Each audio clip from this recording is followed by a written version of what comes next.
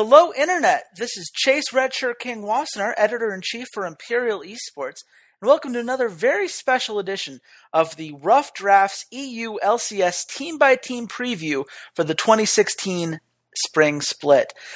We have already gotten halfway through the league. We are here on day 6, ready to start talking about the other half, and I can't think of anyone I'd rather have join me than my good friend, Walter Fedchuk. Walter, how you doing, man? I'm doing pretty well, and I know I say I'm excited about a lot of these teams for particular reasons, and this is another one of those teams I'm excited for, if only for the return of my favorite League of Legends Spaniard, the Scarf Wearer, Ocelot.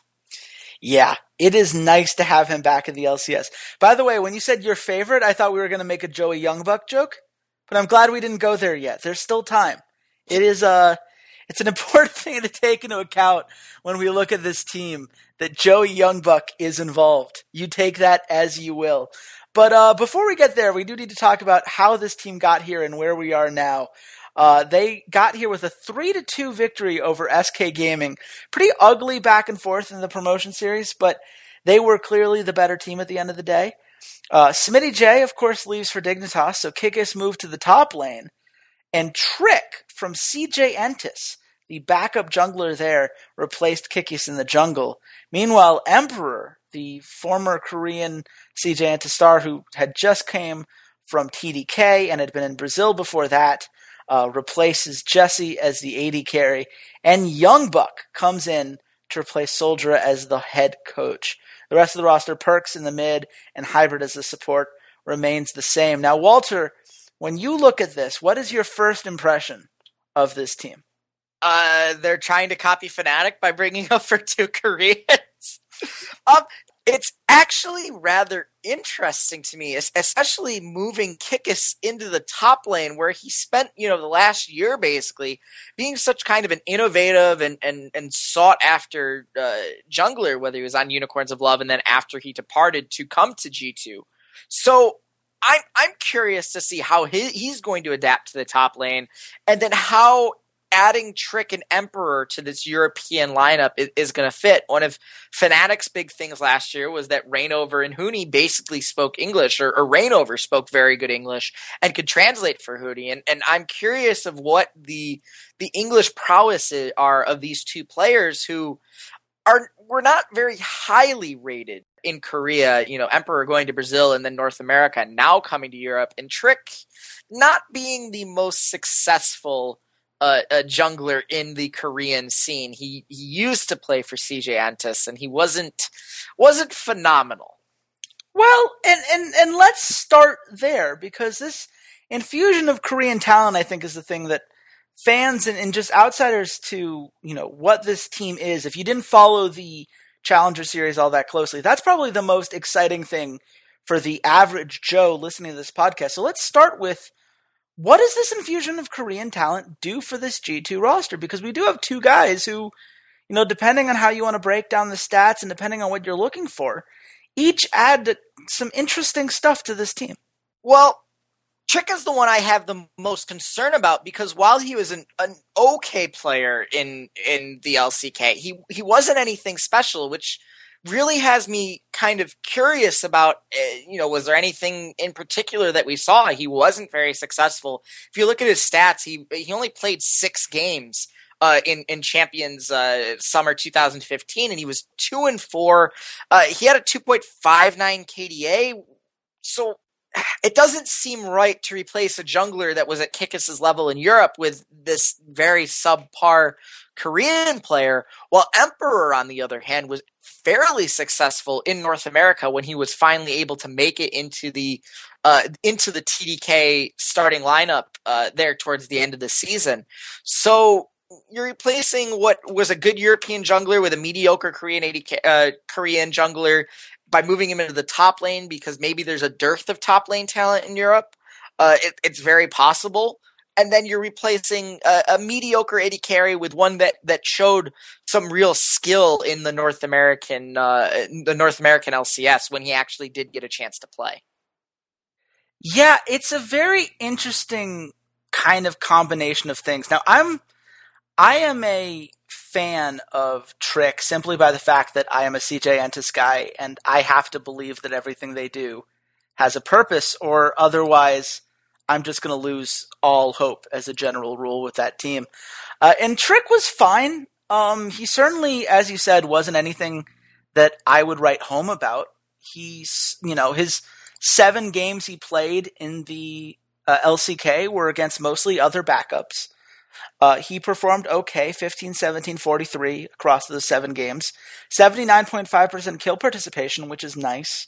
Positive in both CS and goal differential at 10 minutes, so his early game's pretty good. But nothing spectacular. And what you really look at here is, okay, so you gained someone who's probably going to be pretty consistent, but what do you lose? Well, you lose what made Kickus such an interesting jungler, which is his kind of weird pathing and his depth at his champion pool.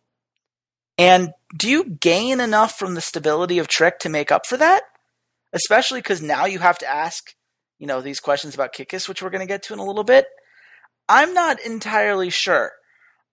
Meanwhile, with Emperor, I think, Jesse was never going to be the long-term answer for this team. I think Emperor is, I'll put it this way. Do you feel better or worse about Emperor than you do about Steelback? If that's the choice that you're kind of making. Because we saw, Unicorns of Love, similar kind of situation. They needed an AD carry, and these were the kind of options that were available. I don't mind Emperor as a pickup. I think he's fine. It does leave this team with some very defined strengths and weaknesses.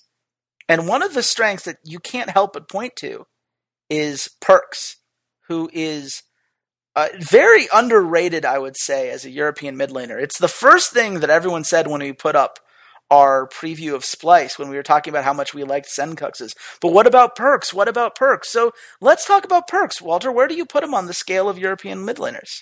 So I think it's cool that we're going to get 2 challenger European mid laners basically come into the scene at the same time in Perkz and Senkux.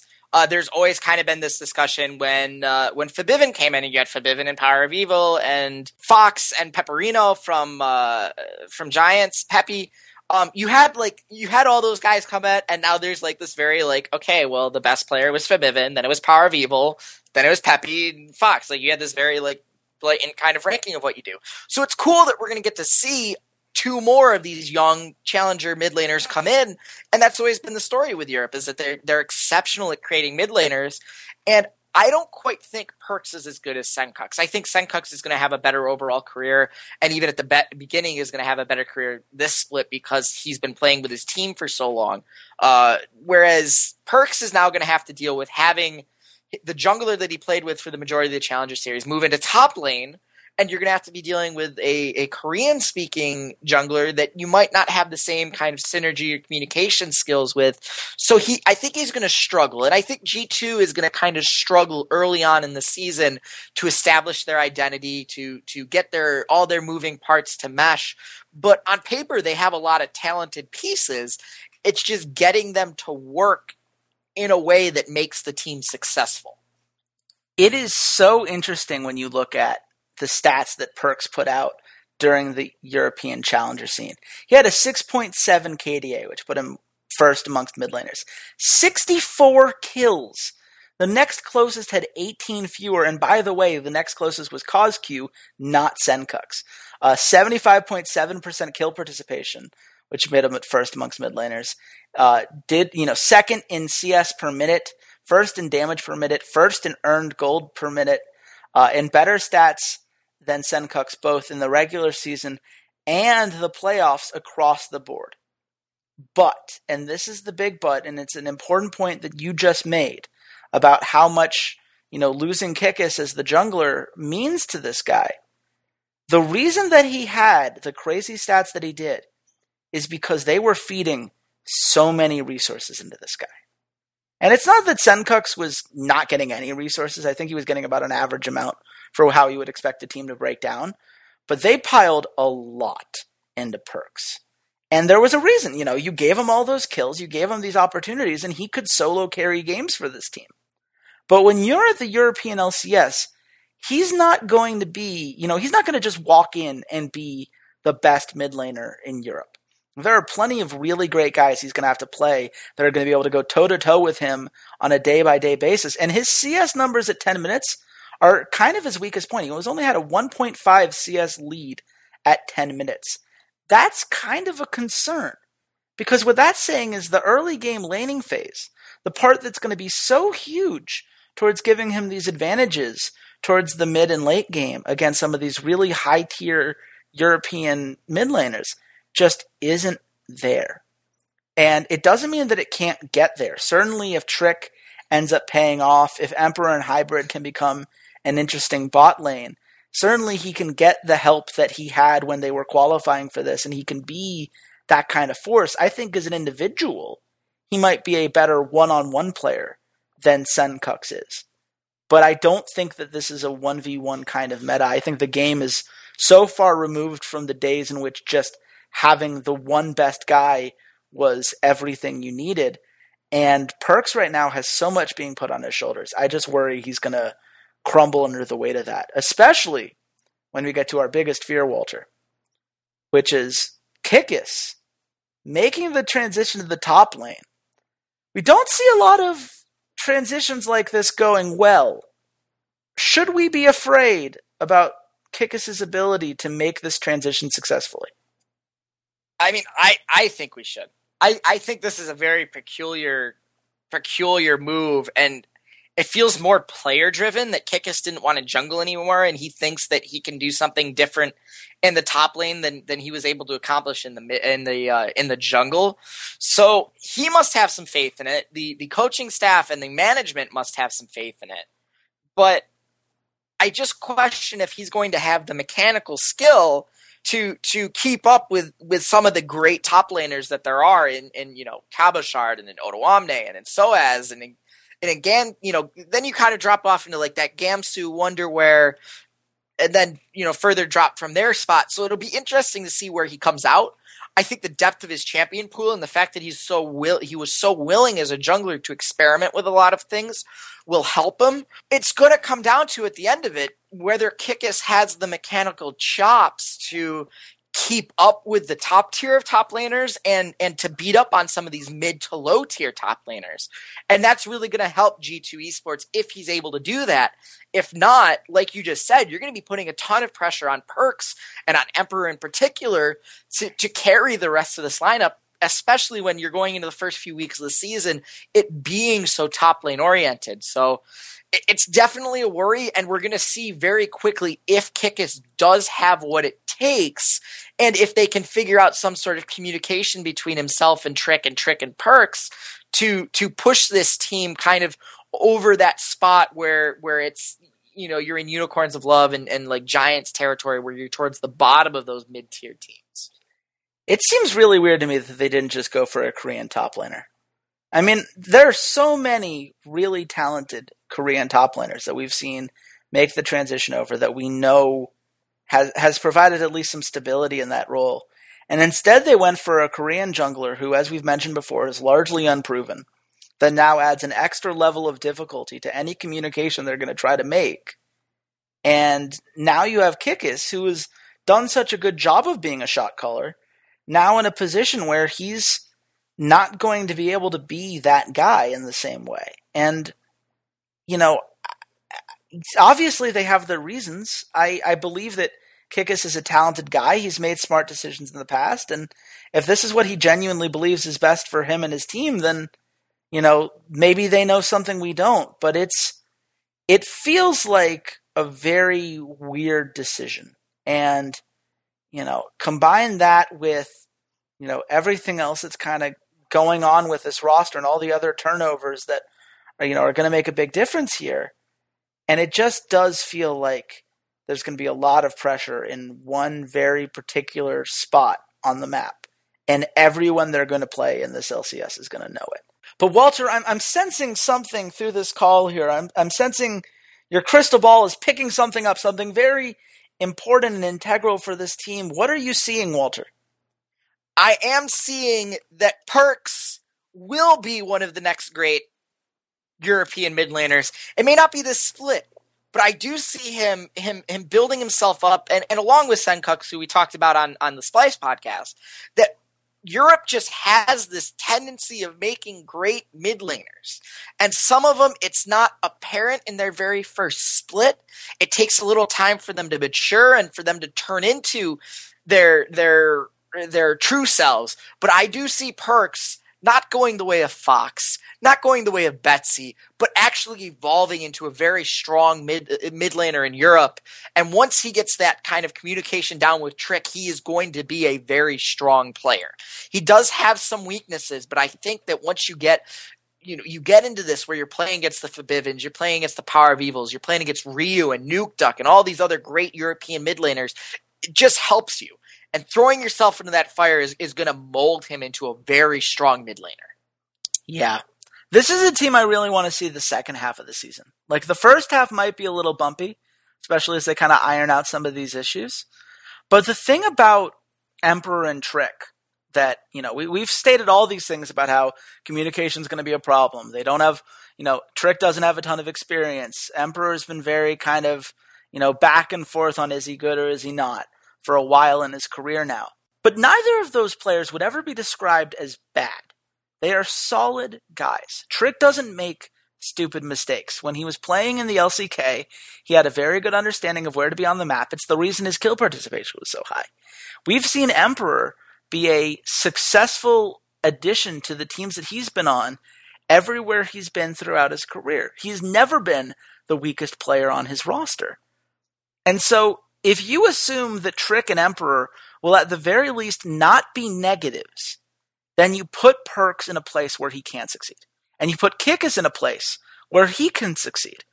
And if those two guys end up putting together something impressive, this team could be a very solid team heading into the playoffs. But Walter, we got to look at this, all of it said and done, take it all together, and take into account that Joey Youngbuck is involved in this, which I feel like we've understated this so far, given how much he's hurt our gambling aspirations over the years on podcast after podcast. Where do you think this team ends up at the end of the day?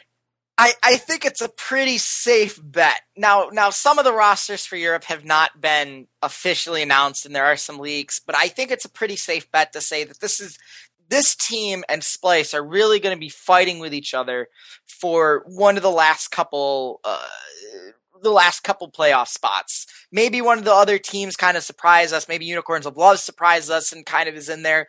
But I think these two teams are basically fighting for 5 and 6 in the European hierarchy.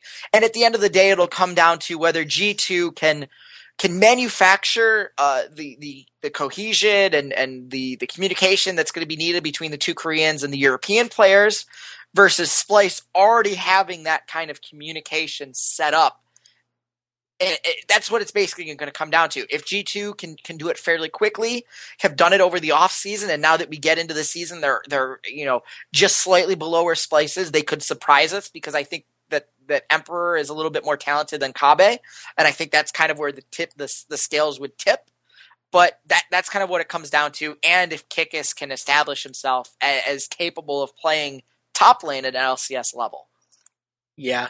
I think this team is going to end up somewhere between the 4 and 6 spot. I'm a little higher on them than you are. I think when I'm looking at all these other rosters that are around, I think they're going to be better than whatever comes out of Giants, Elements, Roccat, and I think they're better than the Unicorns of Love, which we talked about 2 days ago. So it puts you in a position where, okay, if we believe that they're a playoff team, I think they're better than Splyce. If not by much, just, a little bit, just because of, what Perkz can do and what Trick and Emperor can become when the communication stuff figures itself out. So then the question becomes, can they beat Vitality? And I think that, at the very least, it's going to be a really interesting head-to-head matchup where you have, Perkz versus Nukeduck, you have Trick versus Shook, Kikis, whatever he's going to have to do against Cabochard. These are a really fun back and forth. I would love to see that as a best of 5 in the quarterfinals. If G2 is the 5 seed and Vitality is the 4 seed, as we're predicting here, I think that is a very fun series that would have a lot of back and forths going on for it. So that is, where we're going to put them now. Obviously, we're going to be taking all these into account when we write our final power rankings at the end of the day. But for now, that's a podcast. We've done 6 of these so far. We started with Vitality, went on to Splice, H2K, Unicorns of Love, Fnatic, and obviously this one here today. And in North America, we have been doing the exact same thing. Started with Team Solo Mid, Immortals, NRG, CLG, Dignitas, and are releasing Cloud9 today. So if you enjoyed this and you want to listen to all of those, you totally should. And you can do that at soundcloud.com/the Esports Gambling Hour, or you can go to iTunes and subscribe to the Esports Gambling Hour there. Of course, if you want to talk to us directly, we're on Twitter. You can find me at RedShirtKing. And Walter, where can the nice people at home find you? You guys can find me at C80s_LOL. And you guys should tune back in tomorrow, where we will discuss the origin of all things European with this split coming forward. And until then, goodbye, Internet.